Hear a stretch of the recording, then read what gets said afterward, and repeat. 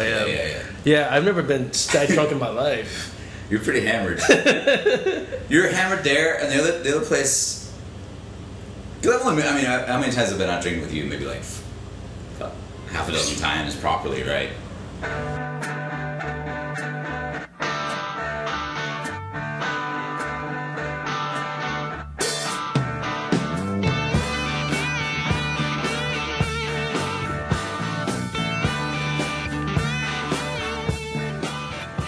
Hello, sweet friends, and welcome to the Vandaltrong Curious World podcast. Have you ever gone throughout your day and then you're kind of blindsided by a comment of somebody saying something negative to you? Whether it's a stranger or somebody that you really know and you think that they know you. Just, hey, you're a jerk, or I'm really offended that you did this. I've been thinking about this. I think regardless if it's a stranger or somebody that we know, and when they make these kind of comments about you, I think as human beings, we want things from other people, and with the thing that we want, I don't necessarily mean the tangible things. I mean, we want an emotional response. I'm kind to you. I want you to be kind back to me. I reveal something about myself. I want you to do the same thing. And I think sometimes when we don't get that, our feelings get hurt, and as a result, we tend to lash out. And it is hurtful, I think, sometimes when we are vulnerable and it's not reciprocated. It's painful. And rather than feel pain, I think some people kind of switch to anger, because with anger there's this idea of control. I was told recently that I am a jerk, and it was by somebody that took me by surprise. And I don't know. I hadn't really thought about it too much until now. Trying to record this intro, because again, I think a lot of times we're not. We can only dictate our lives based on our own moral code, and sometimes people are going to react to us, and it has nothing to do with us. It has really more about what they're going through. In our lives, I don't think people will remember, the things we say or even the things we do. I think they'll remember how we make them feel. I know I certainly do with my friends and the people that I love. Anyway, it's a good segue. My guest today is Alan Murray, who I've known for many years, and he is, aside from being a very talented musician, he's a swell sweetheart of a guy. It's really funny how sometimes you have a friend and who's also somebody you admire, who's very talented, but also is a good soul. And that's the best way I describe Alan. He's just a good soul. And, in this show, toward the end, we're talking about I'll see if I could try to go to the AC/DC concert. AC/DC played Giant Stadium. And I think it was 5 years ago that Alan tried to get me to go, and I had to do some bullshit work gig. And I regretted it, and I was still teetering whether or not I could go to this show. Ended up going, and I think it's a testament to his heart and just the type of person he is, because it was important for him that I experienced it, because he knew what AC/DC meant for me. AC/DC was a band that when I was growing up, I discovered them while other kids in school were into The Cure or whatever. And obviously no offense to those, bands, but people were making fun of me for liking AC/DC. It was meathead music or whatever. And I didn't really care. I just felt I don't know, I felt like this is fun music. And through that, it made me have the backbone to say, like, well, if I like this, maybe I'll like other things. And that started, it was kind of like the gateway to other types of music. And also they're a kick-ass band. I mean, I guess if you don't have anything, if you don't want anything to do with them, then whatever. It was really important for Alan that I experienced it, and I'm glad that he pushed me, and it was a kick-ass show. And that, again, that's a testament to the type of person he is. This conversation is really fun. We get into his background of growing up in Scotland, his take on modern art. We both think it's bullshit, and life, and what it means to be happy in this world, and to grow and learn and evolve. Anyway, I'll shut up now. Without further ado, I don't even know what that means. Without further ado, I'm not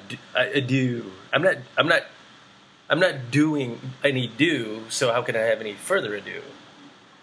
Anyway, without further delay, my conversation with Alan G. Murray.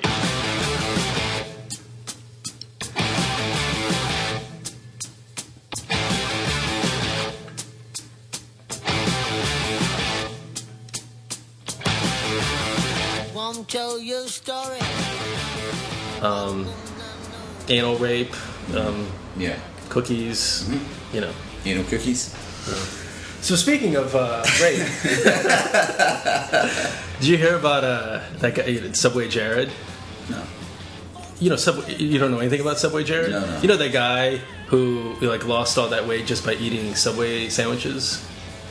Vaguely, yeah. Okay, so about a couple weeks ago, he was he got nabbed for he had child pornography on his computer. Yes. And so today, he pleaded guilty to having sex with underage boys and girls. Oof. So he's going away for at least 15 years. Yeah. Dude, you have money. Yeah. Why are you so careless? I guess people don't pay attention. They don't think that, there's going to be... They don't think that people are looking for shit like this. But I love the fact that it's boys and girls. That means he's just he's at the buffet. He's just like, he's been eating one thing forever. So he's looking for a little variety in his life. Yeah, extra mayo. But is that something you think about? Not raping children. Sorry. Only when they're really hot. Yeah, I mean going to jail. I mean, we've had jail talk before. That's what I know. You're a good friend. It's if we've already had jail talk. Well, I've occasionally thought about that. If you, not because I do anything illicit in my life, nothing illegal that would get me into trouble, but how many times you hear someone just completely cracking out of nowhere? No, but it's just my friend. I remember my friend. He was at a wedding in Buffalo, and he didn't have his ID on him, and the cops were giving him shit, and it just escalated. Yeah. And then he got arrested. Right. Exactly. Yeah. Something just out of nowhere. If you got in a car accident and some road rage nightmare or something . So what would you do in prison? Rider or the horse? I guess you could. You could join a Westies gang or something, right? Or would you just become a skinhead? Well, I'd probably try and make myself as weird and unapproachable, just weird, lone wolf type of guy, This goes just back, so no one would talk to me. This goes back. So I remember reading G. Gordon Liddy's biography, and he said that when he got arrested after Watergate, he had to go to prison. He said it was my number one priority that I wasn't going to get raped, and he didn't. Yeah. He said so in his biography. He was saying that he would have to fight guys, or he would just have this aura. Yeah. that he didn't get raped. And like, so that's the only thing I think about when I think Don't about get raped. G. Gordon Liddy. Yeah. Man, I couldn't help it. I think I would just get raped. I'd probably just kill myself before I go. I don't know, I guess it depends what your sentence was. I mean, if you're gonna be there for 6 months, just fucking hit the gym, get jacked, use it like boot camp, you know. If it's like a 10, 15 year sentence with no chance of parole, then you'd think about just but I don't know, man. I mean,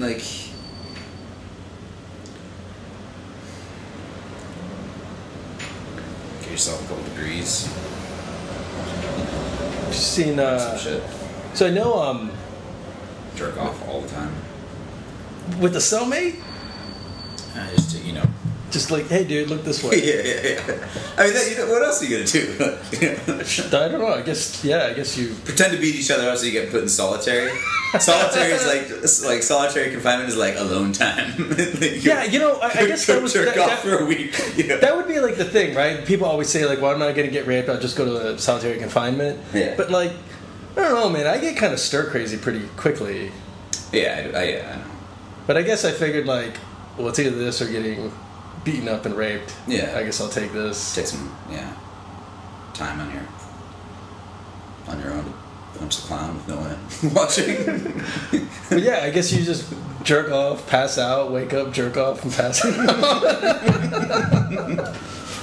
That's most. That sounds like what I do most of the day. That's like most dudes. Which is a good segue, by the way, in terms of what you've been doing. So the last time that we saw each other was, I guess, was it 2 years ago? No, but about a year ago. So It was I know, a while before that, though. I know you were. I mean, actually, ever since I've known you, you've hit the road pretty hard. Playing your music and so forth. Right. How's that been? Great. Been through a few different sort of eras. At the moment, I'm playing better music and more with friends than I have done previously. I mean, I've been a mercenary, a hired session musician basically for. You were in Orlando for 5 months, right? I did 6 months, at an Irish bar down in on Disney property basically. So what's that like for? I mean, I'm not familiar with that. And for people listening, how do you just kind of you become the Tom Waits sad guy in the corner, just jamming? Or? It kind of depends. I mean, I play Irish music. I play traditional Irish music, which most people have never really heard. I mean, it's old style of instrumental music and obscure songs mostly from 100 to 200 years ago. It's old traditional folk music basically.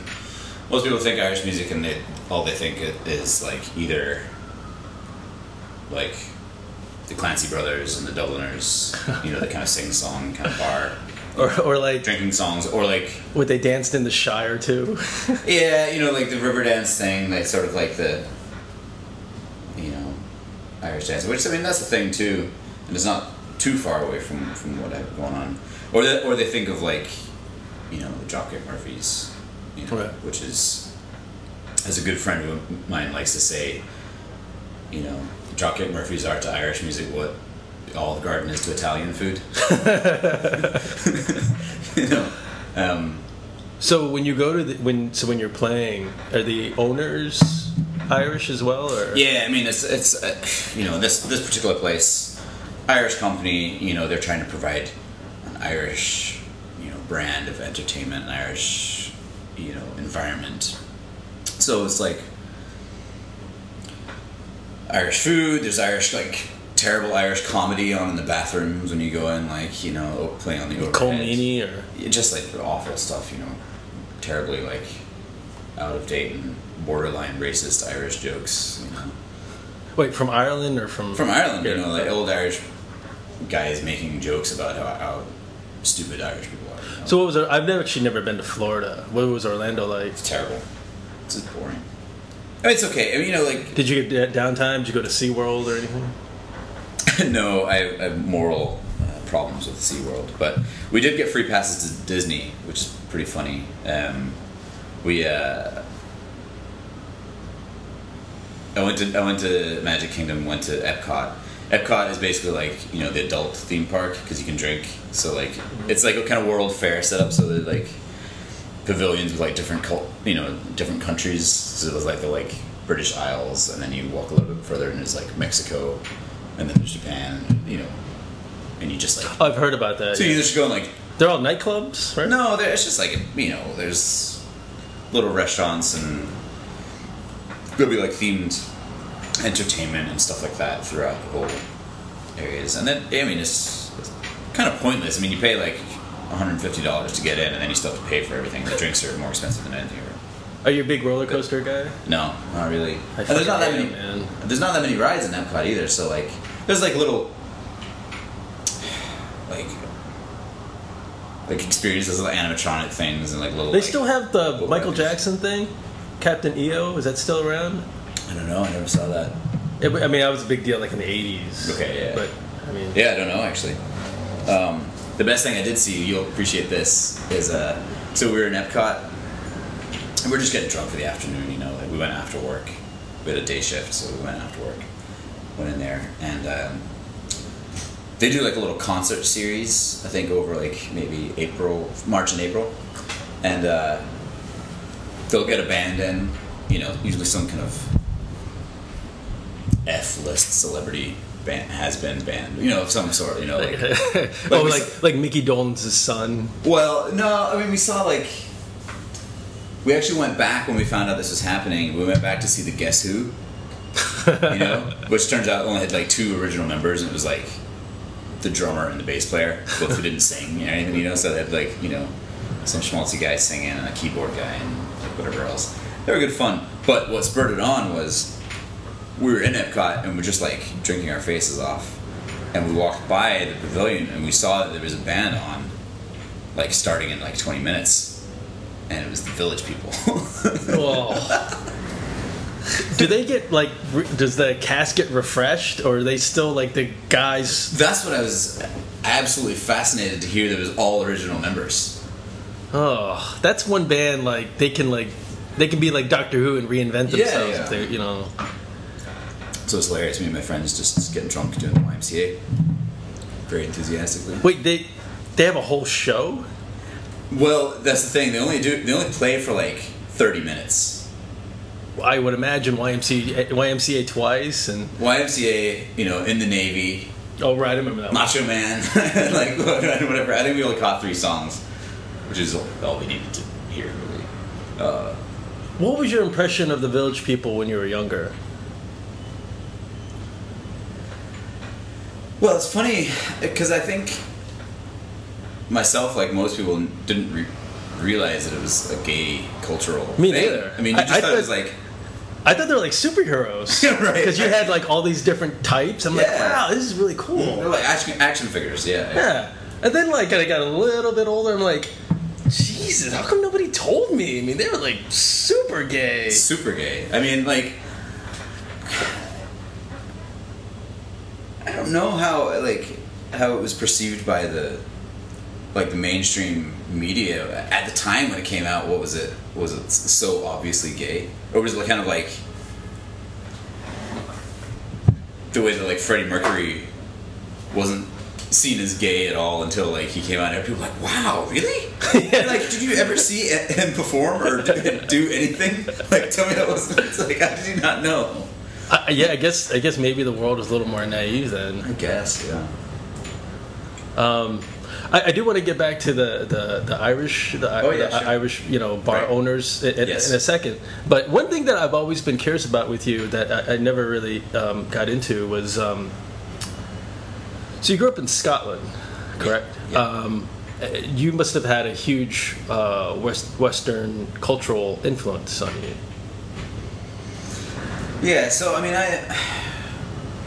I was born in the States. I was born in Florida, in Jacksonville, Florida. My mom and dad lived there for a long time.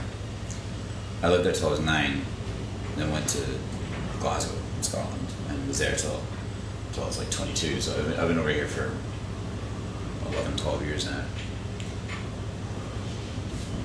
So definitely like a mixed bag. Are they Scottish? They are. My family are all living in Glasgow. My mom and dad, my 3 sisters, nieces and nephews and all that. Why were they in Florida? My dad had a bunch of sisters that basically, I think all one of them married American servicemen who were stationed over in Scotland, and all one by one moved over to the States. I think my dad just felt left out, basically. So my dad came over. His sisters were mostly in like New Jersey and Virginia and places like that. But my dad somehow ended up in Florida and worked in the shipyards for years and years and various things. So yeah, myself and the youngest of my 3 sisters were born in the States before the family. And how old were you when you went to Scotland? 9. What was that like? That must have been really hard. Horrible. Absolutely horrible. I mean... Because 9 years old, you start to get a perceived notion of the world. Yeah. I mean, it was like... Yeah, I went to... When we went over to Scotland, to Glasgow, like... There was basically like a sort of disaster and like getting our house sold over here and stuff like that. So we ended up living sort of with my grandmother and getting a little apartment like close to her in Glasgow, and it was a terrible neighborhood. So I ended up at like a school in an awful area. So basically I just get the shit kicked out of me like on a daily basis. Like I was just getting bullied. I got bullied from the teachers. Like I got like ridiculed from the teachers. They wouldn't accept any of my grades from the States. Like, and then you were just kind of like an American kid, right? Is that why? Yeah. So I was like, this little American kid that was just easy pickings for everyone. So, yeah, it's pretty shite, really. I mean, like I got like, I had no friends for years, really, except for at the age of probably 9.5 or something like that is when I started playing music, which was not in school. It was like this kind of Irish music cultural program that is worldwide, and there happened to be like a little branch of it at the sort of parish church that we were right by, and I started playing music there. So I had a couple friends that I played music with there, but What compelled you to give this a shot, or were you forced to?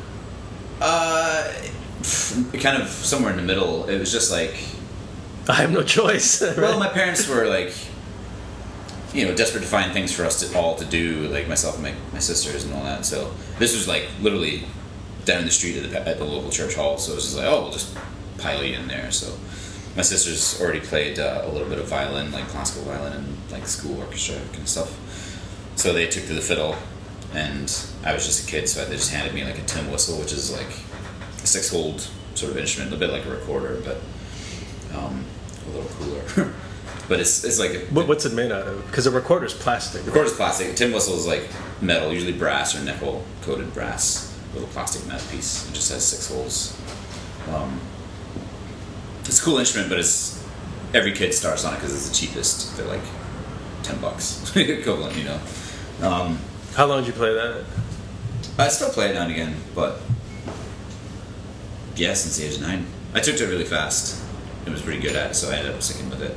And then, at the age of 14, when I was in high school and stuff like that, I met a couple of people who played, music, or were like at least interested in music, and they played the recorder, and you were like, "Let's get together." No, this is beyond those things. This is like when we were, playing guitars and wanting to play like Oasis and Beatles. And well, yeah. So how did you get into that? How did you get into like, wow, was it because? I mean, like for me, I got into like music and movies and comic books and stuff because I'm kind of similar to you in that like I didn't have many friends, we moved around a lot, so it was really hard for me to make friends. And as a kid, I was pretty shy.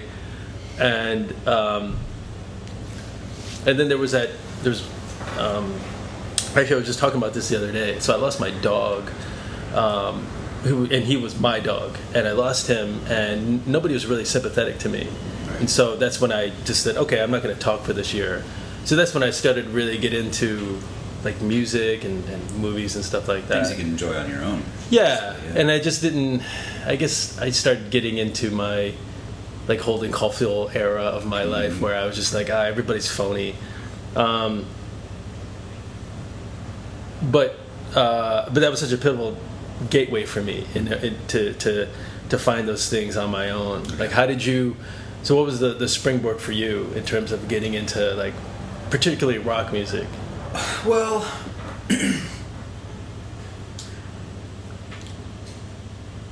you know, I growing up in Scotland, in Britain, in the 90s, like, there's a lot of really bad music going on, you know. There was like, basically, particularly at my school,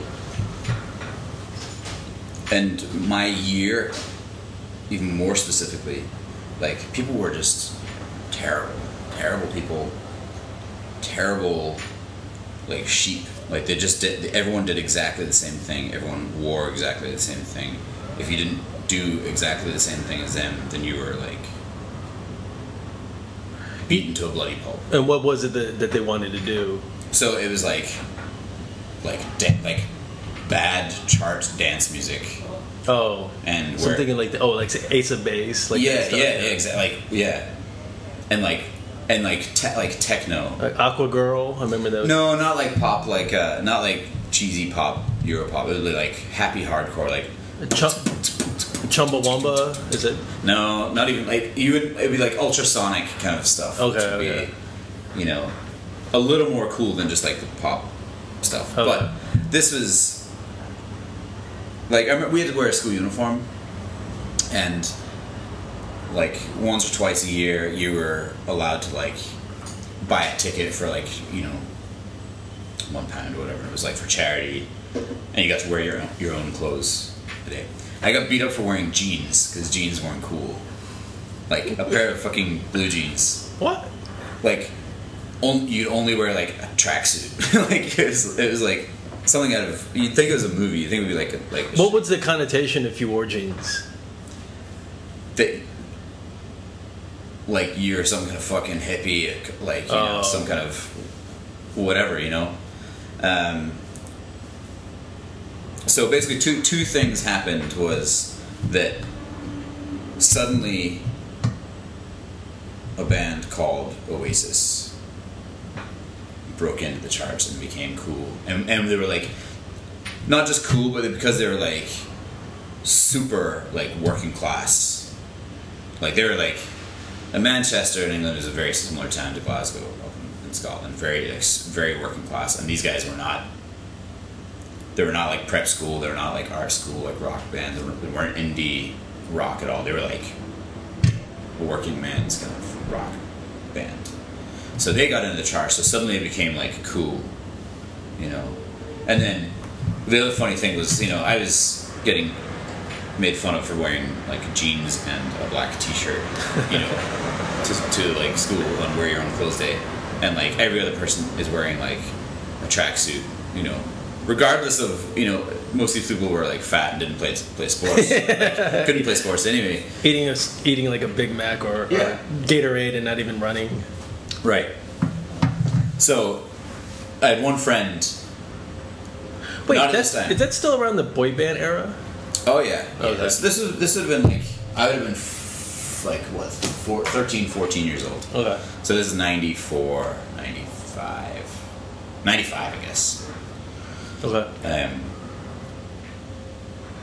And here's me like getting ridiculed for wearing like jeans and a t-shirt, and literally no one else in my whole year was wearing anything other than a tracksuit. And then I spotted one guy who I didn't know. I'd maybe seen him around before, and he was wearing not only jeans, but he was wearing like shredded, like acid wash jeans. Like Joe Elliott. Yeah. And like a fringed leather biker jacket with like Queen Wembley '86 like painted on the back, and I was like, whoa, who's that guy? You know? And basically, like, you know, ended up talking to this guy. We ended up like, you know, best friends for years. He's like, no, his best friend. You know, and he was interested in playing music and playing like real music. And we started playing, you know, we got into Oasis, we started playing guitar. We were into like the Beatles and Zeppelin and AC/DC and all that stuff. You know, as time went on, you know, as you do, you just discover more and more things from, you know, from your parents or from like your mates, like CD collections compared to your or just your own research. Yeah. You know, I've always what was your? But did you have an inkling of like, you know, I really need to go to the States? Not at that time. I didn't really think about it until quite a long time later. I finished high school. Ever since the first year that I got to Scotland when I was 9 years old, I get such shitty fucking treatment from my teacher there. Like literally ridiculed, like stood up on a chair in front of the class and made fun of for being American and for not knowing like local colloquialisms, like local information about things that unless you grew up right there you would hope to know, like what bus went where, like what the name of like the mayor of Glasgow or whatever, like things like this, like silly things that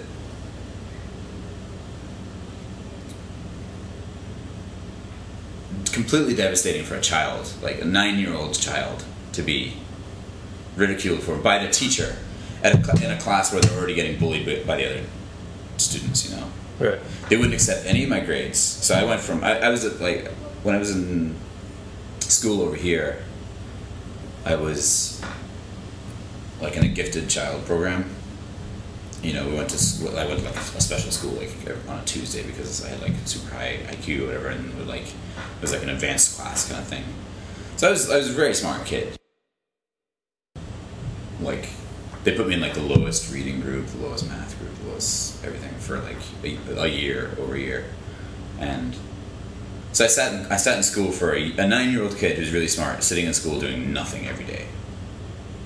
Like no homework, no anything, no friends. Like literally going from reading, like I was 9 years old. I'd read books like full. I would read in my spare time, and I'd read like just be careful of that because I'm picking a lot. Okay, yeah. That's all right. I mean, you can do it. Sorry, just wanted you to be careful. Yeah. Somebody's listening with earbuds is like like I'd read like The Hobbit. I'd read Treasure Island. I'd read like real books, you know, that like a smart Did kid. you say like fuck this, I want to go back to Florida? Yeah, I mean, I wanted to, but you know, my parents were having a hard enough time on their own, and they sort of didn't really, you know, when I tried to tell them how bad it was, they didn't really listen, you know, and I wasn't much of a like complainer, so I kind of just shut up and took it. But that basically ruined me for school completely because I got bored, I got lazy. So I went all the way through high school just like putting in the bare minimum of effort. So when it came to like finishing high school and applying to college or this, that, and the next, I didn't really know what I wanted to do. I was supposed to be going to art school, but I did like a week-long summer placement thing at Glasgow School of Art, and I just thought everyone were complete dicks. Like, just I remember some guy. I remember like we were being, you know, talked to by this guy who was like one of the PhD, had just been like awarded like the highest award in the school, and he was showing us his, you know, his installation, and the guy had like a shaved head and then like with twisted devil horns in. Like Coolio or yeah, basically, but like just two of them and going up the way, you know, and like his installation was like an empty white room with like 11 cardboard boxes just like ripped into 4 and like stapled to the wall, you know. And I fucking hate modern art. I fucking hate it. Like I cannot give credit to someone who like just, you know, like it's like winging it, completely winging it, and then just the only artistic part is them like creatively bullshitting about why it's important, you know, like that. I'm just like so I was like, I don't want any part of this at all, you know. So I didn't really know what I was doing. My grades, I got like okay grades coming out of school just because I was smart enough to like get away with just kind of, like I said, just putting in the bare minimum, you know. But they weren't excellent grades. So I couldn't go and do anything that I wanted in school. But I had to pick something, and by this point I was mostly, all I cared about was music and playing music and whatever. So I decided to go to school for musical instrument building in Revere. So I went to like kind of, it wasn't a university, it was like it was like a college, but it was like a lower level course. It was kind of like a trade course that would lead up to a degree if you cared to pursue it as a degree.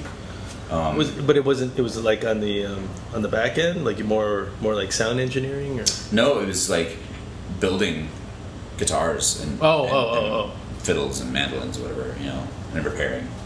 So I did that for about 2 years, and I ended up leaving.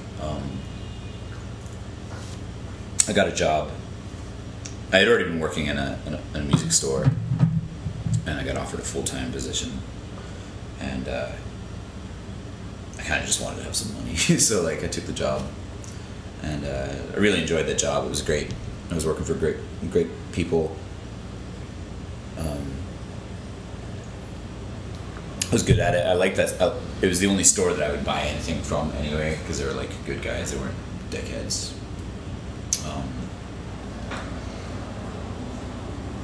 You know, I already shopped there, so. And I already worked there like on a Saturday. I had like a little part-time job. So they offered me a full-time job, and I was like, yeah, sure. So I ended up working there for a couple of years. And I sort of started to realize that I was just fed up. Like, it took me a while to realize, but I was being a dick to sort of my friends and my family and just in my social life. I was just really unhappy. You know, I was doing the same thing. I was going to the same bars, like night after night with the same people. I was intolerant of like meeting new people. I just assumed everyone was a dick. Everyone was being like, you know. I've been there. Yeah, you just like, I don't, fuck you. I don't like, why don't, like, you know. Yeah. And I started to think that some people would meet you like, I don't care, fuck you. Basically, you know. And I was like, why are all these people such fucking assholes? You know, I don't give a shit about any of these people. You know, like why, like what? And you would encounter the same types that you went to school with, like the nylon tracksuits. No, I was removed from that. But what I started to realize was that I was the asshole. Oh right. I just had no time for other people because my life was stagnant and I wasn't being fulfilled with things, you know. So basically, I just came to the point where it's like I gotta change something that I'm doing because I'm just going to become a bigger and bigger prick to the people that I care about, my friends, my family, you know. And I don't want to be that person. So I was like, what do I do? Do I quit my job? Do I go somewhere else? Do I this, that, or X? And a friend of mine, my friend George, is a great drummer that I played with for years. A great guy. We were just like drinking one night. I think it was after a gig actually. We were drinking one night and we're like talking about how shit Glasgow was and how, you know, whatever. And we were just like, fuck it, we should just move to America. Like just up and leave and just fuck off and go to America. And you know, it's kind of wishful thinking at the time, for him at least. But I started thinking about it more and more, and you know, I hadn't thought about it for years, but I realized I have dual citizenship, so I could just come over here if I wanted to, you know. So I had no savings, I had no plan, I had nothing. I literally had like 2 weeks paycheck, got a one-way ticket, sorry. It's alright. That was a pretty loud pop. Bang! Sorry. Yeah, it was just like, fuck it, I'm going. So I got a flight to New York and landed. Why'd you pick New York? The cheapest place to fly to. Really? Oh, well, I guess that makes sense. And it's fucking New York. Right. Well, you know. that would be the other. But I didn't really know any. New York, it was the only city that I'd really been to. You know, I'd come over maybe when I was 16 or something to visit. You want another one, or? Yeah, sure. Yeah. We'll get you some coffee before you hit the road. Yeah. You remember when how we first met? The very first one. Which one was what? Remind me of the very first one. It was Elle McPherson. Oh yeah. We worked. So Alan and I worked a catering gig for none other than esteemed supermodel Elle McPherson. That's right. And I just remember. I remember meeting you on the day of the job, and I just remember. I didn't really give a shit about you. I was just like I was just overwhelmed about the gig. Like, wow, we're gonna meet Elle McPherson. Yeah, likewise. I remember. And she was actually pretty. I don't know if you get to talk to her that day. She was super cool. Yeah, super cool. And like hot in real life, you know. Yeah, well, I guess I was kind of smitten by the fact that she actually cared about like her product. Yeah. And also too, another thing that too for me was revealing is like, so that day was kind of like a press thing, and you had like people come in and like I remember that photographer. Yeah. She was directing the photographer what to do. Right. And I think because of her fame and because her stature. Mm-hmm. And that guy was like shitting in his pants. Oh, totally. And he was like, okay. And she was like, okay, now shoot this. Do this, yeah. Like, get me the fucking camera, because all she's doing is telling you what to do. I can do that. It was funny. I mean, I was doing this gig because I was broke. Same as you, I'm sure, right? You know. Right. Well, yeah. I mean, I'm not, of course.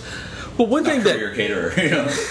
One thing that, what's sad is actually, I mean, I'm still doing that type of work. But one thing that I've noticed for me is, as I continue whatever artistic journey that I'm in New York, that the people that that I used to be shoulder to shoulder with and collaborate with, or even just be friends with on an artistic level, their roads have diverged as well too. Yeah. I mean, as a musician, do you find that in terms of, because like you've hit the road pretty hard? Yeah, I mean it's very funny. I mean,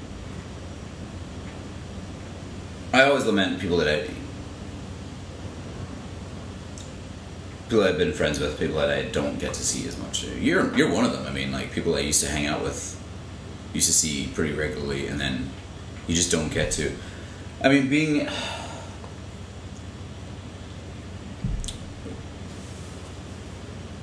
a musician, I had this realization earlier today that like music it's a drug. I mean, it's an addiction, and often you're completely unable to resist prioritizing music before anything else. Like, even if it's just like going to a bar and sitting and playing, like the way that Irish music works is like, it's not a performance-based music. It's not up on stage, look at me.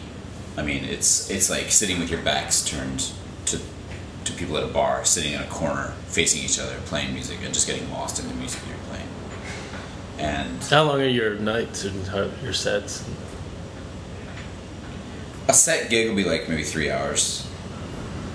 A lot of stuff I do now is on stage. It's with bands, whatever, like that. But that's not. What I'm talking about is like, you know, sitting in a corner playing music with either your friends or people, perfect strangers you've never met before. Right. Just like completely locking in. Like when we went to the Ear Inn, I can't remember if we were hanging out that night or you actually were playing. I think you played on a song of one of your friends. Okay, yeah. But something like that, right? Where the band is just kind of hanging out and people can come and go as they want. Yeah, a little bit. So like, you know, some of these I was in a festival just this past weekend. And it's like, you know, bands, it's like a real festival, so like bands up on stage. And it'd be like set bands, you know, we wouldn't have like a bunch of guests and stuff like that. But then afterwards in the hotel, everyone's dying to get back to the hotel so they can just play tunes with each other. Wow. So they just sit in the corner and like play tunes with people they've never met before, or like friends they haven't played with in years, or like their buddies, even their bandmates who you'd think they'd be like sick of playing with, you know, they just like sit and just like play tunes. Would it be different than what they played? Yeah, usually all the showmanship and the sort of like spectacle of like a band performance on a stage with like an audience is removed.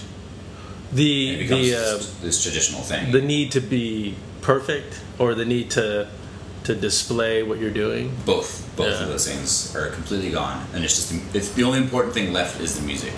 You know, so you're just playing jigs and reels, these traditional types of tunes that are, you know, the core, the be all and end all really of the Irish music tradition, or these traditional tunes. And it doesn't matter who anyone is. It doesn't matter who. Someone could be like a part of like the biggest band, but it doesn't matter. They'll still be like following whoever's leading, even if it's this crotchety old man leading off like a couple of like scratchy fiddle tunes. You know, that's the scene of it. You know, and you could be doing that for. Like, I've literally been in a session playing tunes for 14, 15 hours at a time with no break. Wow. Just, you forget to eat, you forget to drink, you forget to sleep. You know, you just, you know. It's just kind of just like a flow, right? It's a flow. And you just kind of come in and out. Yeah, and the music is the only thing. It's not players, it's just the music, you know. So it's crazy. So I sort of had a realization about this today, and it's funny how your social life, your sort of a lot of your real life can get just completely forgotten about it, completely sidetracked when you're in that frame of mind, or tied into like a tradition like that. For myself, it's been very different. Like in the past, I guess like in the past 5 years, you know, I was basically living in the city, working, just playing music in the city with people I knew. I would leave town maybe a couple times a year to play elsewhere, but I was broke.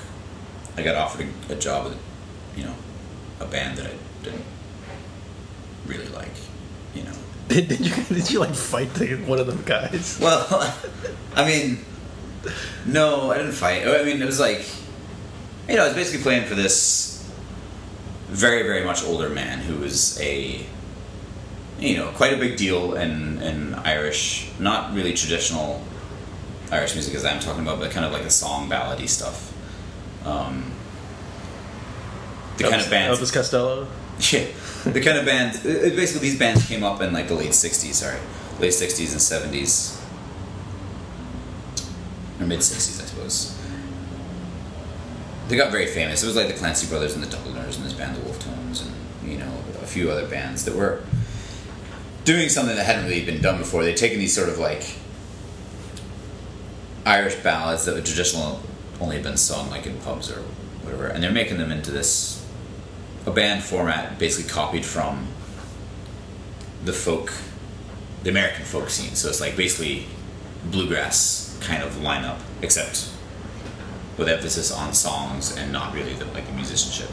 So you'd have a guitar, you'd have a 5-string banjo, you'd have a mandolin, you know, and then maybe a fiddle or a whistle or something like that, you know. So I was basically got roped into to playing with these bands. It was great, you know. Like I got to tour around and made some money, and you know, it was all cool. It wasn't really my cup of tea, and the group I was playing with wasn't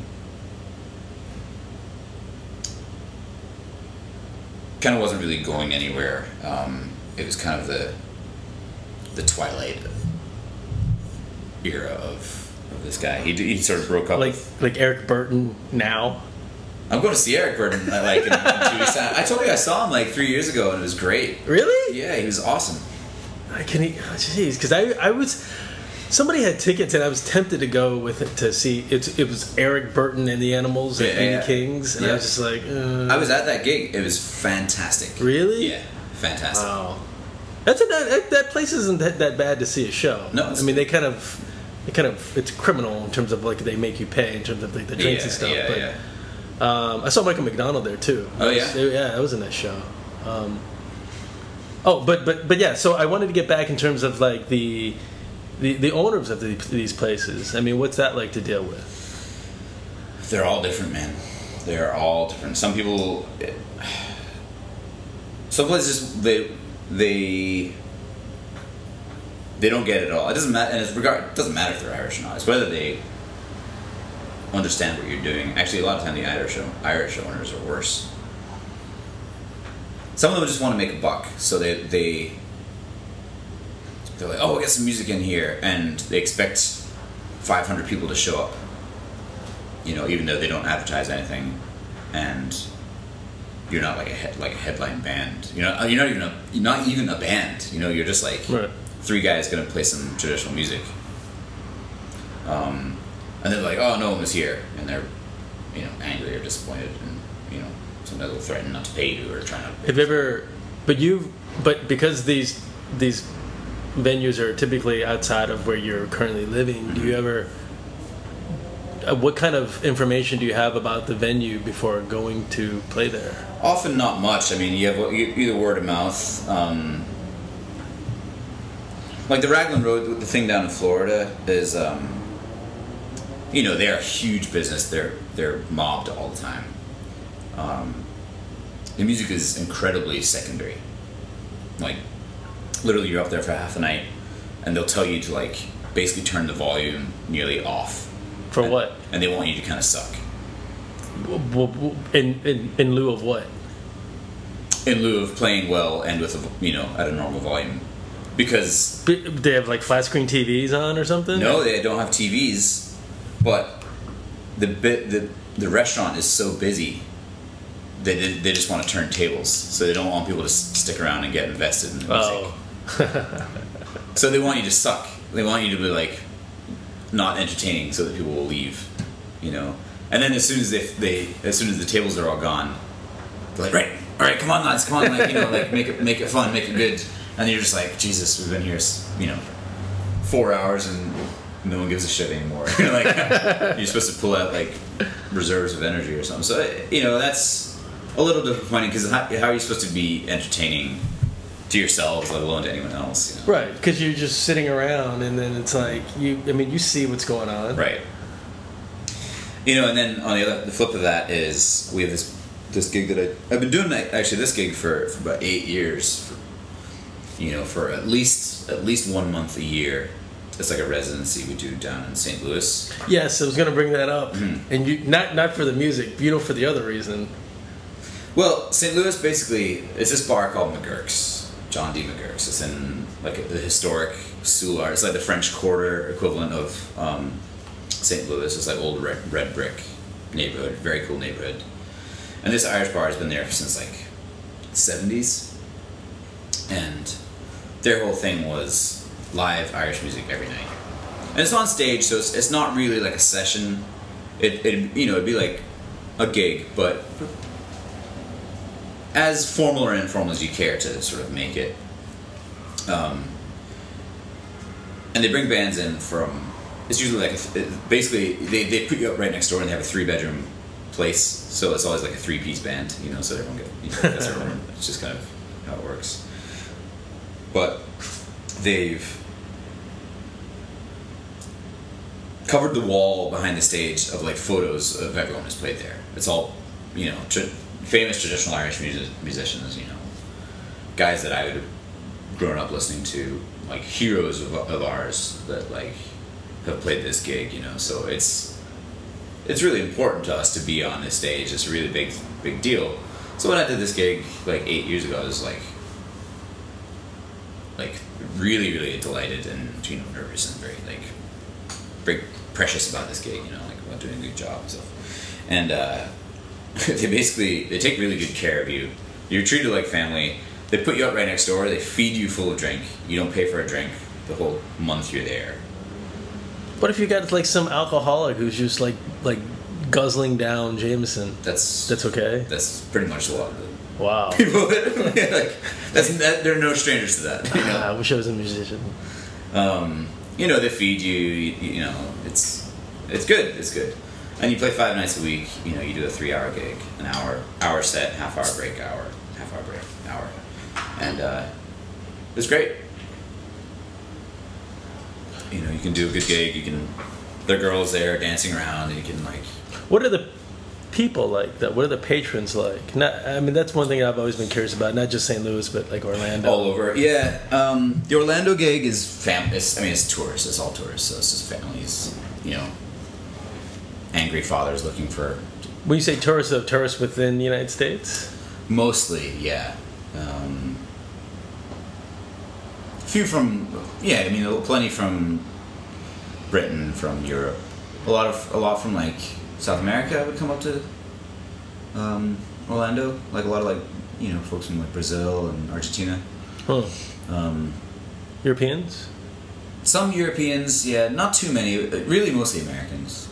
Because it's weird. Like sometimes when I do stand-up gigs and they book me early just to kind of get the ball rolling or whatever, I'm like performing in front of people Don't who speak English. Well, a lot of Australians. Okay. Like if I go on like right, I guess when people get off of work, like, you know, if they book me on like 6 or 7. Yeah, it's all tourists, all mainly a lot of Australians. Wow. And because Australians apparently take when they go on vacation, they'll take like 2 months off. Yeah. But it's just so weird, and you know. They're also very into their stand-up comedy. Yeah, that's what I've been told. Which is kind of the opposite of apart from Britain, Europe, stand-up comedy is not really much of a thing in most of Europe until recently. Not Scotland, because I was told. No, Scotland is, yeah. Yeah. So, Okay. apart from Britain, you know. Okay. Scotland, England, Ireland. Wales. Do you consider Scotland part of Britain? Well, I mean, By default, right? by default, I mean by law, I suppose now. But you know, I try not to. I mean, I was very disappointed with the vote in the referendum. Yeah, I was rooting for that too. But No. The reason why I wanted to talk about St. Louis, remember that millionaire that we met, and he was like, Yes. "Oh, when I'm in St. Louis, look me up." I remember that guy, Don Bryant. What you lost his card? Yeah, my bag got stolen like that night with his business card in it, with my iPod and stuff as well. But like From that apartment? yeah, no, from the gig. Remember, I was going straight to a gig. I had my guitar. That's how we started talking to the guy. Oh, right. Did I go with you to that? Is that the ear in? No, that was Mona's. Oh, okay. Yeah. It's the same place I was going to. Remember when I went there with the garbage bag full of wine from the wine tasting we did? Oh, right. Dude, I was thinking about that today. Remember? Okay, so there was one gig that we did, and I was probably the most drunk I've ever been in my life, because I got hammered at the gig, and then we went one other place, and I kept drinking, and then we went to this place that you're talking, because you said, I want to take you to this one place, I perform here or whatever, and I was so hammered, and as soon as we got to the actual bar, I just put my head down, and I just like, yeah, I think that was one. I don't know what the fuck I am. Yeah, I've never been that drunk in my life. You're pretty hammered. You're hammered there, and the other place. I mean, how many times have I been out drinking with you? Maybe like half a dozen times properly, right? Actually, I have to say, you know, we haven't hung out a lot throughout the years, but the times that we have been dynamite. Remember that one time? There was one time where I needed you to be my wingman Yes. And we went to that place on it's like 2nd Avenue and in like in the 20s, like 2nd Avenue and 26. Like a tiki bar kind of. No, it wasn't. No, it was like it was one of those bars where you have to go downstairs, like 3 steps downstairs. Okay. And the girl that I was trying to hook up with had like a gay friend, like a chubby gay friend, who looked like Andy Richter.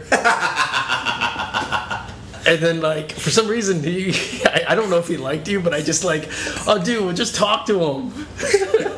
Yeah, I remember that. He was a nice guy. I was going to take one for the team, though. I can't, but I don't even remember, what gig was that?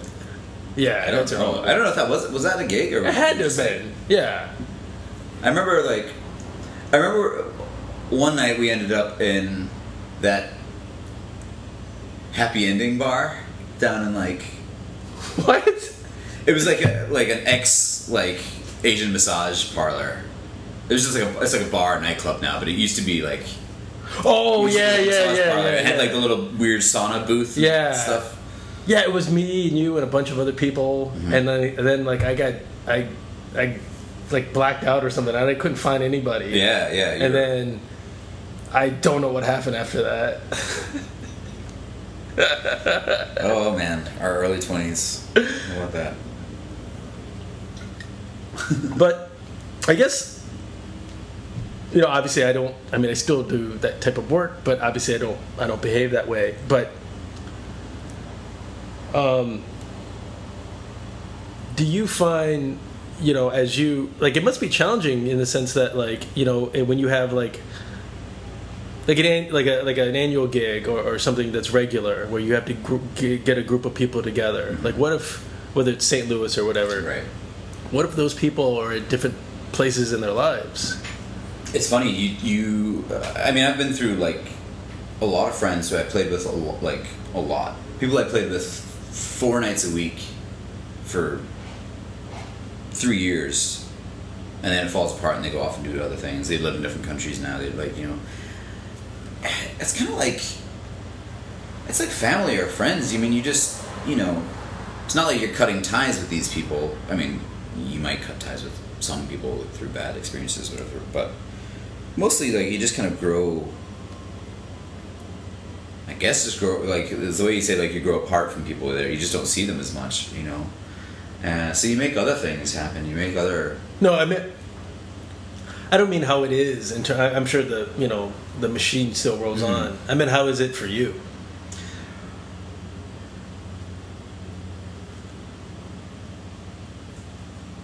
It's a good thing and a bad thing, you know. It sucks when you like miss people you want to play with, or like, you know, people you look forward to playing music with, and then you can't anymore, you know. But it can open other doors so you can be like, I've had gigs where like literally never played a note, never even heard the person play until we're on stage together, and like, ta-da, you're gonna be playing that with that person for, you know, 5 nights a week for the next 3-4 weeks. So you just kind of like, you make it happen. You just know? dive in. Yeah. I mean, the thing with playing a traditional music is you have a common repertoire. You know, unless someone actually sucks, which, you know, I've never had that experience, but, you know, there is a common core of music that, to be involved in this scene, you have to know this repertoire of music of whatever, these certain 100, not 100, but like maybe like 1,000 to 1,500 songs, or not songs, tunes, and like some song, be able to play it on songs and accompany songs and stuff like that. Oh, well, that was another question I had. So, like, is there so people who, I'm not talking about like, you know, the tourists or like Joe Schmo who goes to the bar. I'm like people who are familiar with the genre. They're expecting certain songs. No, but they'd be expecting a certain style.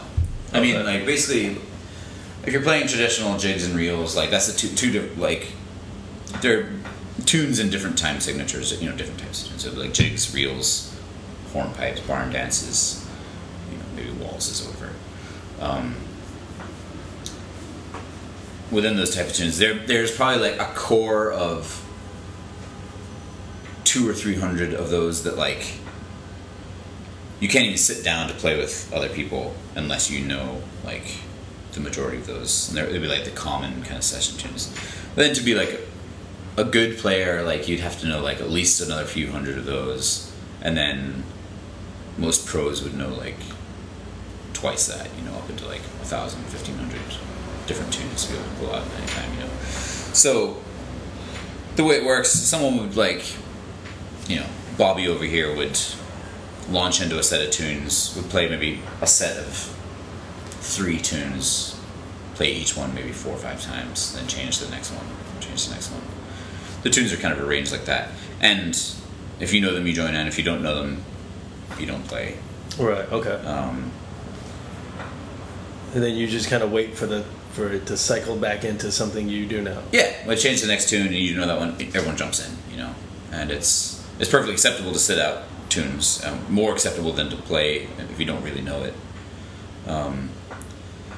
That's kind of how it goes, you know. So like anyone I would hire for a gig or be playing a gig with would know all these tunes, you know. They might play them differently, different style, different variations of the tunes and stuff like that, but you know, enough to get there's something I've been meaning to ask you also too about. You did a CD too with I mean I got it. I don't know what I did with it. You were accompaniment to a singer. I forget her name. But she was. I mean, it was a big. It was kind of. I think it was an Indiegogo campaign, and to support her CD, and you were on it. I think she. Yeah. No, these are maybe. It was the only album I did with a singer was like years, like 10 years ago. I don't think it was that long ago. Okay, that was Allison Barber. Yeah. No, it wasn't. That wasn't her. No. You haven't worked with another girl since then? I've done like a fiddle player girl. Like, maybe she's not a singer? No. Oh. The most recent one I did was with a really young fiddle player. She's only like 16. She's a really great fiddle player. Maybe that was it. Maybe that's what I was thinking of. And is she in New York or? She's based out of like upstate New York. She actually just moved to Ireland.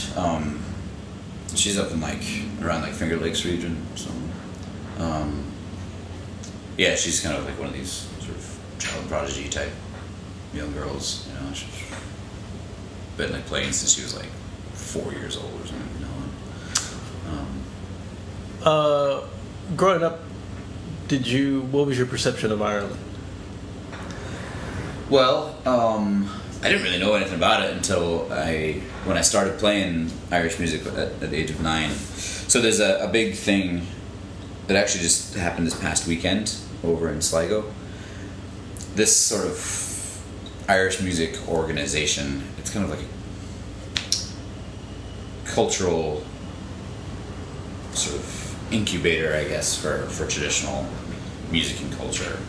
It's called Cultus Kiltry Éireann, which is Irish music, basically. Irish music and culture, I guess. They started as basically a mission to sort of save the soul of Irish music, or just to basically keep it alive and keep it being played. This is back in the 450s or something like that, you know, and it sort of grew from there. But one of their big things that they implicated was this series of competition. You know, so people would compete on fiddle or flute or harp or pipes or anything like that, in different age groups, and group competitions and stuff like that, and it's become a big thing in traditional and Irish music. In Scotland as well? Well, it's grown, so it's really worldwide now. So there's different regions, and you have to like compete in your region, and if you qualify in that region, then you get to compete in Ireland. So like Scotland and England have so many Irish music players there, that they have 2 regions. So like there's a Scottish regional, and you have to win. If you compete there and win, you get to the All Britain, and then if you win there, you go to the All Ireland. So then over here, like there's like the Midwest and then the Mid Atlantic, and if you qualify at either of those, you go straight to Ireland. So as a kid, you know, I was with this branch. They're kind of like the black sheep branch of Scotland. You know, they were very small compared to like the other ones. We didn't really have any like hot shot players who could win competitions and things like that. So we were always kind of the underdogs, but they made us compete anyway, just to represent our group or whatever. So at the age of like a Disney movie, I feel like a heartwarming ending coming on. Yeah, it's like Bring It On. But you know, so like at the age of 10, I was like competing in these silly competitions, you know, and I didn't really care. I had no interest. I was not a competitive kid at all. Who would insert you into these competitions? The sort of leaders of the branch. Oh, sort right, of okay. Committee of the branch, and like our music teachers and stuff like that. But the upside of that was, I never really got anywhere. I wasn't like, you know, I was okay in the tin whistle, but I didn't really take it seriously enough to like be competitive and try and win and try and like. And wait. So how did you guys place? Oh, last, if not actually, like last, if not like disqualified for some reasons. Like there's a whole. Actually, it's a very talked about subject is like the sort of bureaucracy of the whole organization, like from the high end in Ireland all the way down to like the branches and stuff like that. But there's a lot of people who didn't want there to be another branch in Glasgow and didn't think we should be there, so they would come up with any reason to disqualify us from competition. So like, you know, disqualifying 12-year-old kids from their little tin whistle competitions, kids who weren't going to win anyway, and like, you know, they're just really kind of. It's like the Bad News Bears. Yeah, totally. Did you ever have any desire to go forward with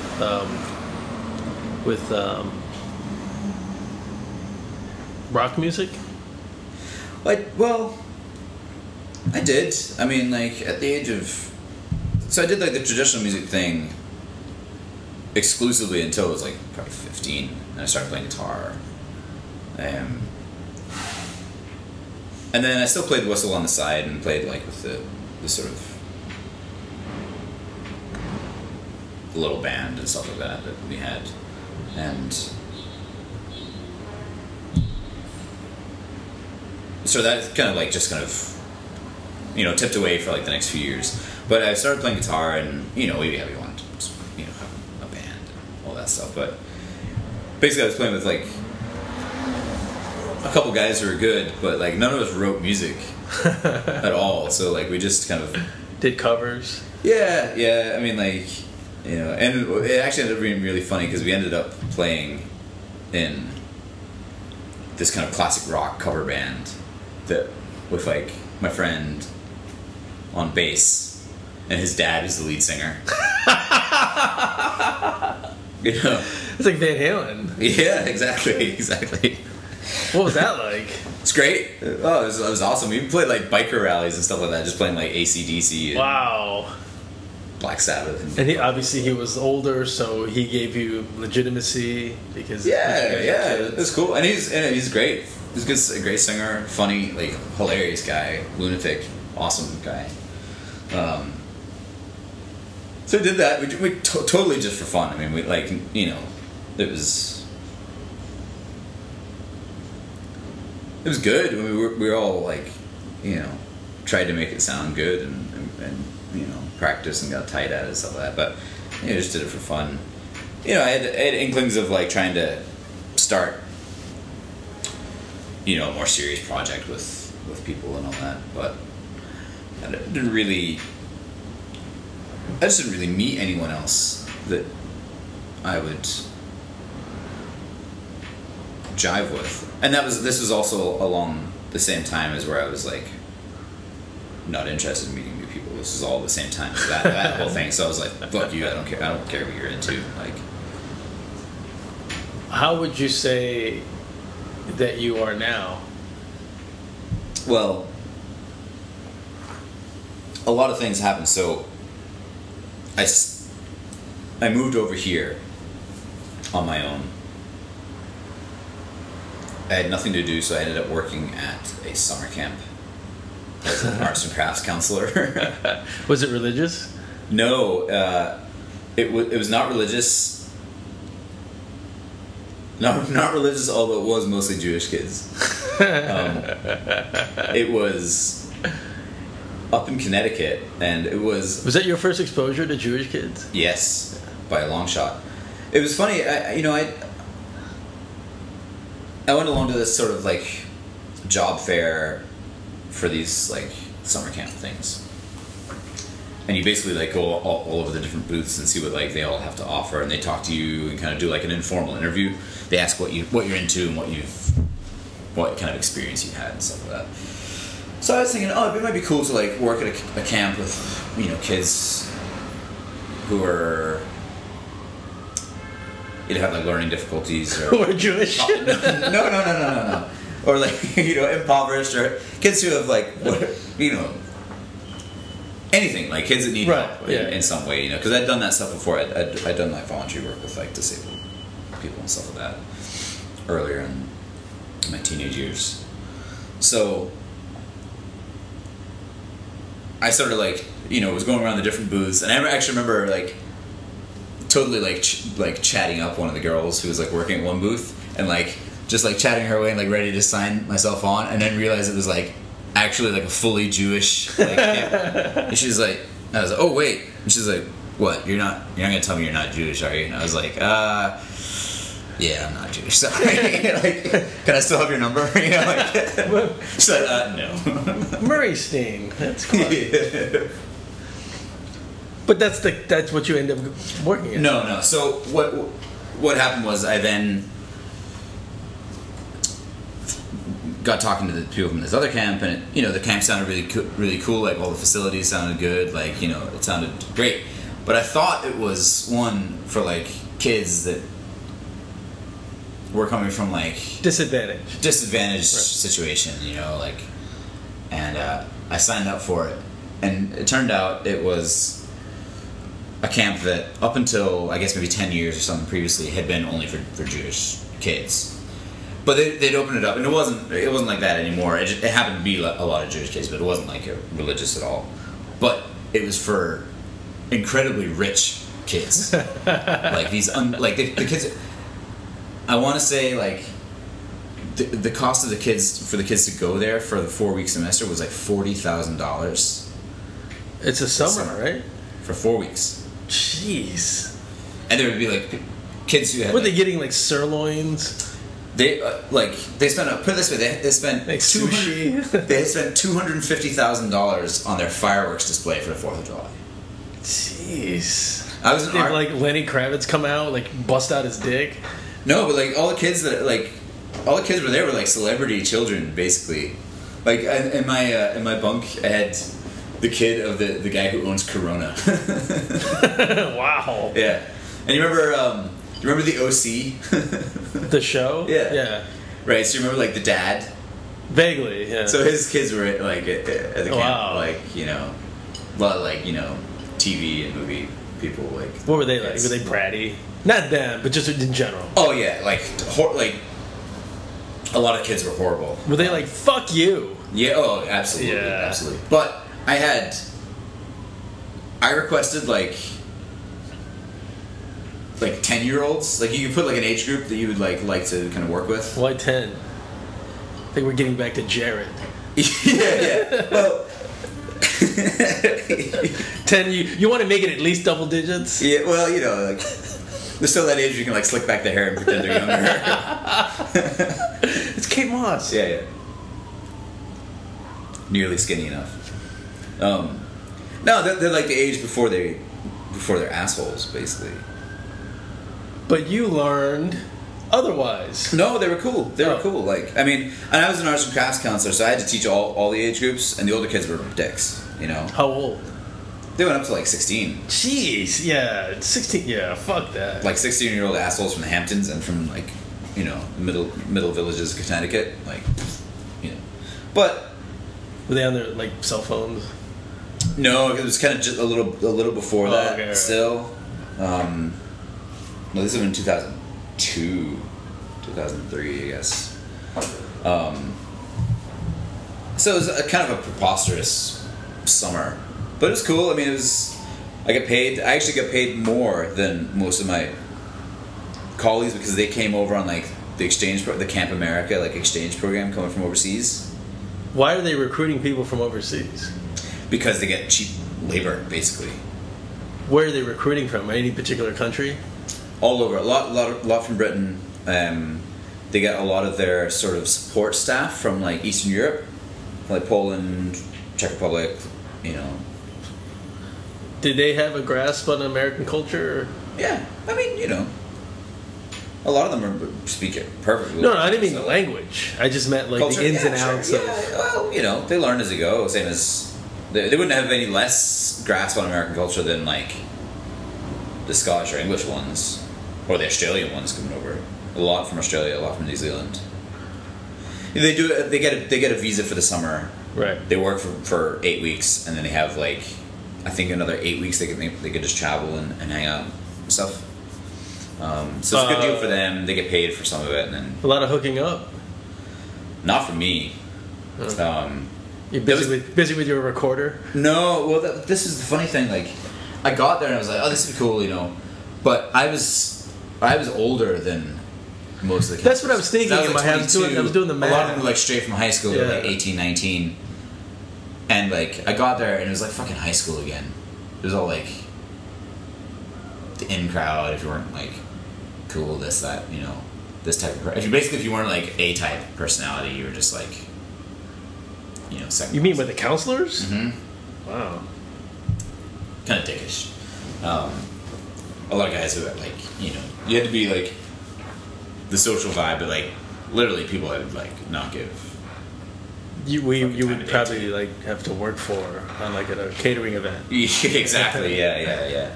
And there was a lot of there would be a lot of like rich kids who were like, oh, there's summer in America, you know, like. All right. Yeah. Um, Do you remember? Sorry, that just reminded me. Remember that? Did you work that gig with me on the? It was Park Avenue, and I remember the address was 911 Park Avenue. It was a rich guy, obviously. He had roots in Rhode Island because I remember the event was like he was running for some sort of office, and you had like a lot of boosters from Rhode Island. I don't know. I worked. I mean, Jackie never worked any of these events. It was Yeah. Jeff. Okay, So yeah. I remember I was working the bar, and there was this curmudgeon like old guy, and I had Johnny Walker Black, but I didn't put it out there. So the host, very nice guy, super nice. You would remember because he paid us in the beginning, I think I do remember this. and he had a dog who would come into the kitchen. The kind of like white furry dog. Is that this? Yeah, I think so. Okay. And like, yeah, they were real socialites. Yeah. Anyway, so he had like, so there were drinks like his own drink. Like, I mean, we had like the wine, and then he had his own drinks. He said, "Well, obviously, if anybody asks, you can, you know, go ahead and make them like a, you know, whatever." I went, "Yeah, okay, I got it, no problem." Right. So this old like William S. Burroughs looking fucker comes up to me and he says, "I want the Johnny Walker Black." I didn't have it out there. I'm like, all right. So I said, "Do you want like what kind of glass do you want? I had like highballs and stuff." So he gives me like a pint glass. He goes, "Put it in there." So okay, I was like, "All right, fucker." So I give him the amount that you would have for like a shot or something. Yeah. Or maybe a little bit more. And he goes, "I'm 87 years old. You give me the appropriate amount." All right, man. Like, cause I was like, he was like rude to me, but I was like respecting the fact that he was rude. Yeah, so like, I filled that shit up about like right where this was of like Johnny Walker. No, he had, was it black? Yeah, it was black. It was Johnny Walker Black. Maybe it was blue. Anyway, I filled that shit up there. I said, "You want some ice?" He went, "No." And then he came back and did it again. And the third time, he looked like somebody just like resurrected from the dead. Yeah, and he couldn't even talk. I'd say, hey, what's going on? Is you want another one? If I pour it, are you not going to spill it? Okay. That's great. I do remember, I mean, like, that's the one thing, like, I've always been glad that I've been put in situations, because I mean, I grew up like a very, low income working class family. We didn't have anything. There was no like, I didn't know any rich people. I didn't know any like the sort of upper echelon of society or anything like that. So I've always been happy to be like put in situations, working gigs or playing music for people or with people who are like very much different types of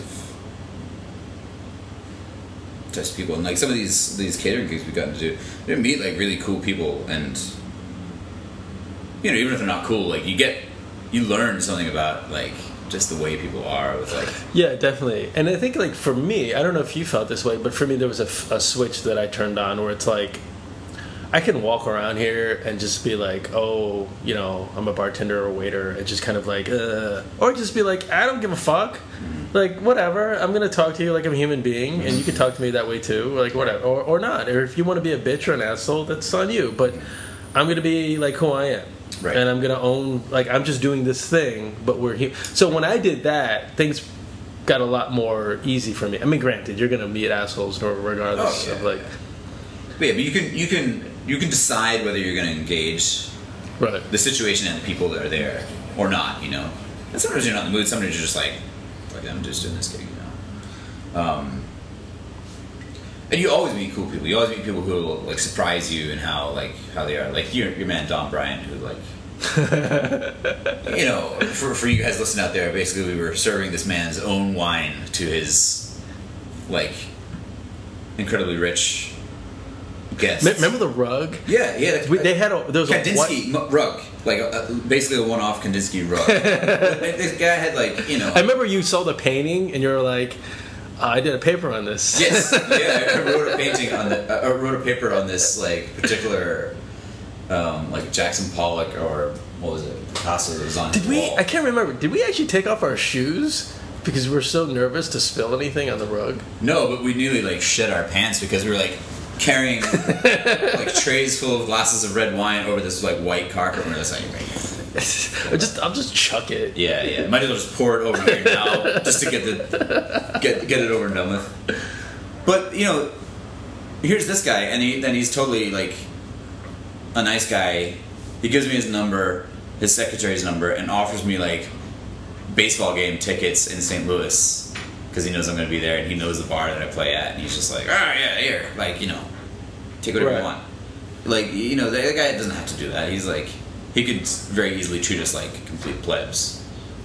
Like that's how we are, But that's the thing. Like if we had that, I mean, I remember joking around with that guy, and I think if you had the attitude of like, oh, I'm just here, I'm just serving you, and I can't wait to get the fuck out. Right. You wouldn't get anything out of that. You wouldn't engage in him, and you would just be like, I can't wait to fucking leave. I hate, I hate this. I'm more than a servant. Fuck this place. Right.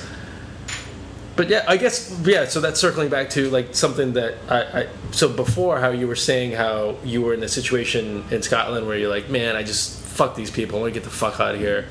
And honestly, I've gone through that. I feel that I juggle that even like now. Yeah, I do too. I'm like, so there are days where I'm just like, what the fuck, man? Fuck this. Yeah. Fuck everybody. Fuck this guy. He's bullshit. Fuck her. Fuck. And it becomes like a filter, right? Where you just kind of like view the whole world of like this negative energy. Yeah. But it's a filter that's like full of shit, so nothing gets through either. Like that's right. You need to clean the filter sometimes. So how do you do that? How do you clean the filter? I don't know. I mean, I guess it's introspection. I mean, you got to just kind of look at yourself and realize what's making you like this as compared to how you are when you're in a good place. What's happened to you that's making you like this, or what are you unhappy with that that makes you like that. I mean, we all go through stuff. We all go through difficult times in our lives when, loss or hardships or whatever, things like that. And sometimes it's a thing like that can just flip you, and you're realizing you're just, it sucked your soul away, or you're clouded with something, Sometimes I think it's just time. It can be things that wear you down. I mean, New York City it's a hard city. That can just wear you down, wear you out, Are you still in love with New York City? Nah. Where would you go rest your head? I don't know, actually. Well, you were in Milwaukee recently. How was that? Milwaukee's cool. I was just there for the weekend. Were you like, New York isn't so bad? No, I mean,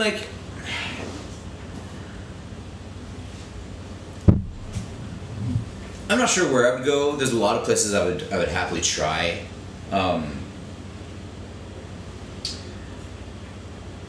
As I said, I spent a lot of time in St. Louis. I have a lot of good friends there. I had a conversation with a friend of mine down there. He plays music. Very talented musician.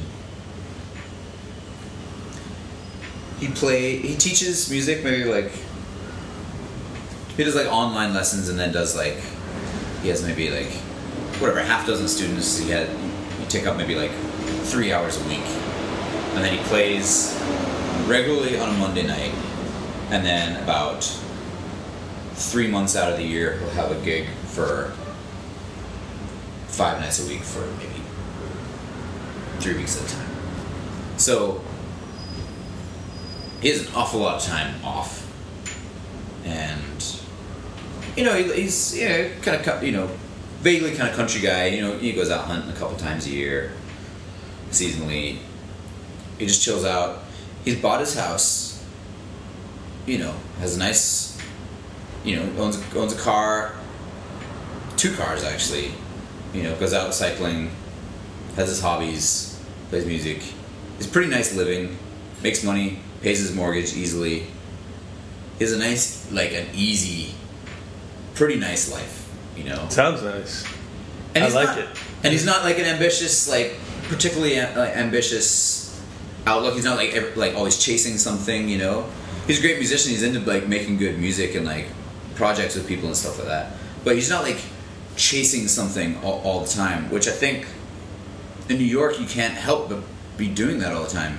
Whether it's just the pressure of having to pay your rent is so fucking high compared to everywhere else, or just paying for the cost of living, or things things like grocery shopping or doing your fucking laundry in the city is so hard. Right.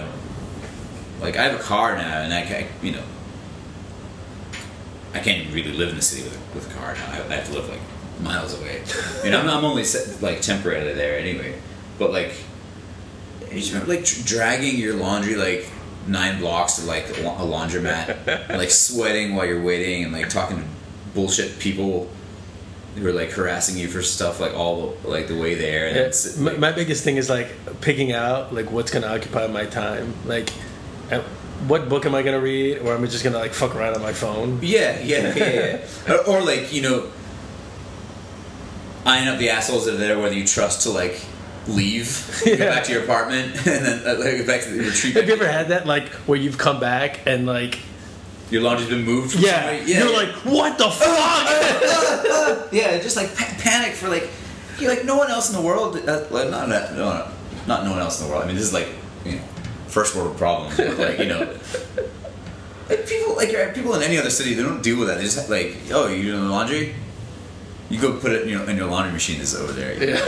Oh, I have to go down to the garage to put or I mean, if you're lucky, sure. You probably have laundry in the building here, right? Yeah. Right. It's because you have a nice place. That's just things are grocery shopping and hauling 1,000 bags. Oh, how many? Yeah, exactly. How many curls have I done this week? Yeah, exactly. How many can I fit on each arm? And then you feel bad because they triple bag everything, so you have you're basically carrying like 17 dead sea turtles, like, with a plastic bags to get yeah. They're all gonna get tangled in that. yeah. You're just like, I hate myself. What else are you gonna do? Like,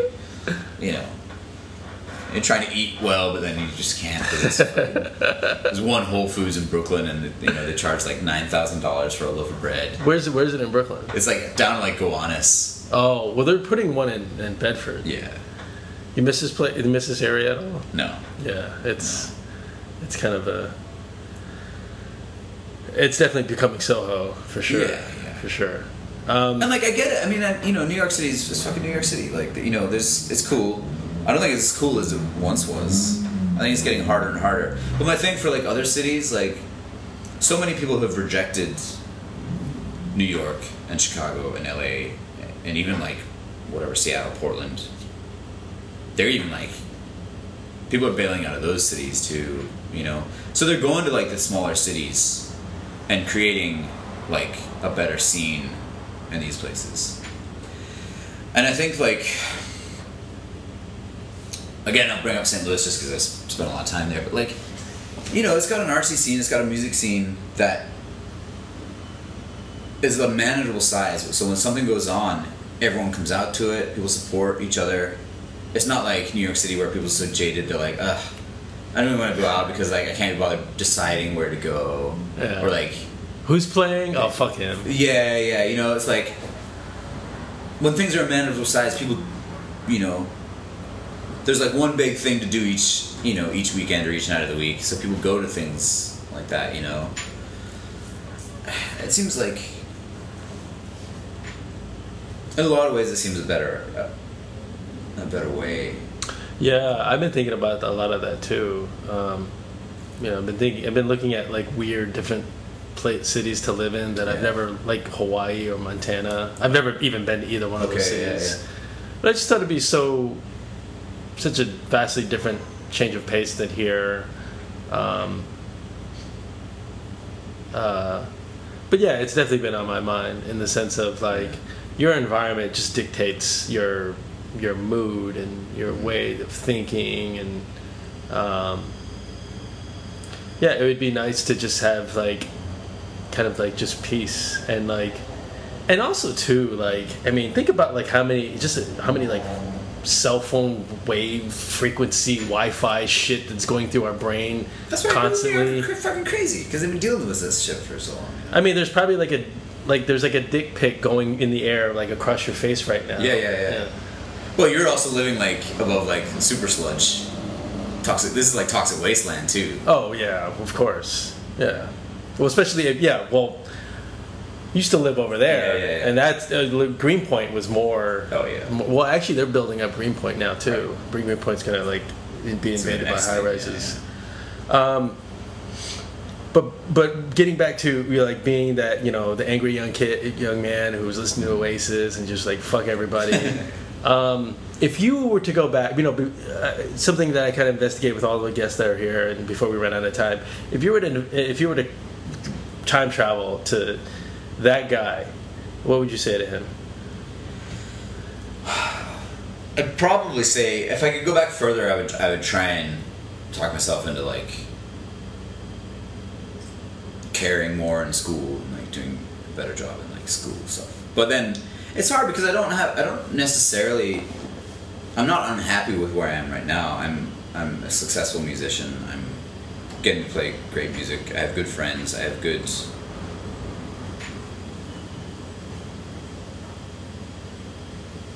opportunities and good things going on. So it's hard to go back and be like, oh, I wish none of this had happened. No. But that's not necessarily. I would tell myself to like do a better job in school. Maybe like go to get a real degree. Even not to use it. Okay, I should rephrase that. It doesn't have to be a note of advice. It could be like a head nod. It could be anything you want. I'm just saying, like, if you had the opportunity to go back there, what would you do, or what would you say to that guy? Practice more. I've always been like lazy when it comes to like practicing my instruments. So I'd go back and be like, practice more, start writing songs. Okay, so I'll get you out on this. Sure. The question I ask all my guests: what excites you? What are you into now? What is happiness for you right now? A good happiness is a good balance of things. I need good people time, good alone time, good like outside time, outdoor stuff. In October, I'm taking a week-long trip. I'm going to fly to Denver and then going up to like Yellowstone National Park and Have you been there driving before? over to Badlands National Park. No, I've never been to either of them. I've been to a lot of the parks and stuff around the States, but I've never been to either of those. And I'm going alone. I'm just Wow. going to camp for a week myself. And just soak up the mountains for a bit. So this episode could be an obituary. Could be, yeah. I might be eaten by a bear, but like. I think that, like I said, the balance makes me happy. I mean, things like that, spending time with my friends, appreciating my friends, even like, I think it's very easy for people to like spend time with people without actually appreciating them. You kind of like, you might like get what you need out of them, or just like the company from them, but you might not necessarily appreciate who they are, what they actually provide in your life. So I think that makes me happy to sort of do that. Music, like I said, I realize that music is my drug, and I have no intention of quitting. So like, that still makes me happy. So I'm trying to do more of that, trying to integrate that more, and you're always pushing to like, I guess, be involved in better quality, music. I mean, that's why we all practice. That's why we do what we do, because you're trying to make yourself better and surrounding yourself more with people that are going to give you a kick up the ass to be better, be a better musician. Surround yourself by musicians that you are inspired by, or very much look up to. Cool, man. That's what makes me happy. Awesome. Bro, thank you. And I say bro, not in the sense of like, dude, bro. I mean, you're one of my favorite people in the world. So Likewise, man. I appreciate you coming on the show, and thank you for this conversation. And Thanks for having me. We communicate regularly, but I learned so much about you today. Yeah, so thank you, man. That's awesome. So and I am trying to negotiate my schedule, so hopefully we can see AC/DC tomorrow next week if that's still available. It is still available. Okay. Love you to come, man. Okay, we'll talk after after this. But what are they playing? MetLife Stadium. Okay. And I'm driving, so I can give you a ride and whatever. Okay. Yeah, I should know today. Anyway, we'll talk up like. But listeners, if you're listening to this, I hopefully I'm not sure when this will get posted, but maybe when you're listening to this, I will be. I'll be listening to Ball Breaker as you're listening to this. Wouldn't that be great? Anyway, thanks for listening, guys. I'll see you next week. Bodhisattva, go out and do good in the world. Thanks.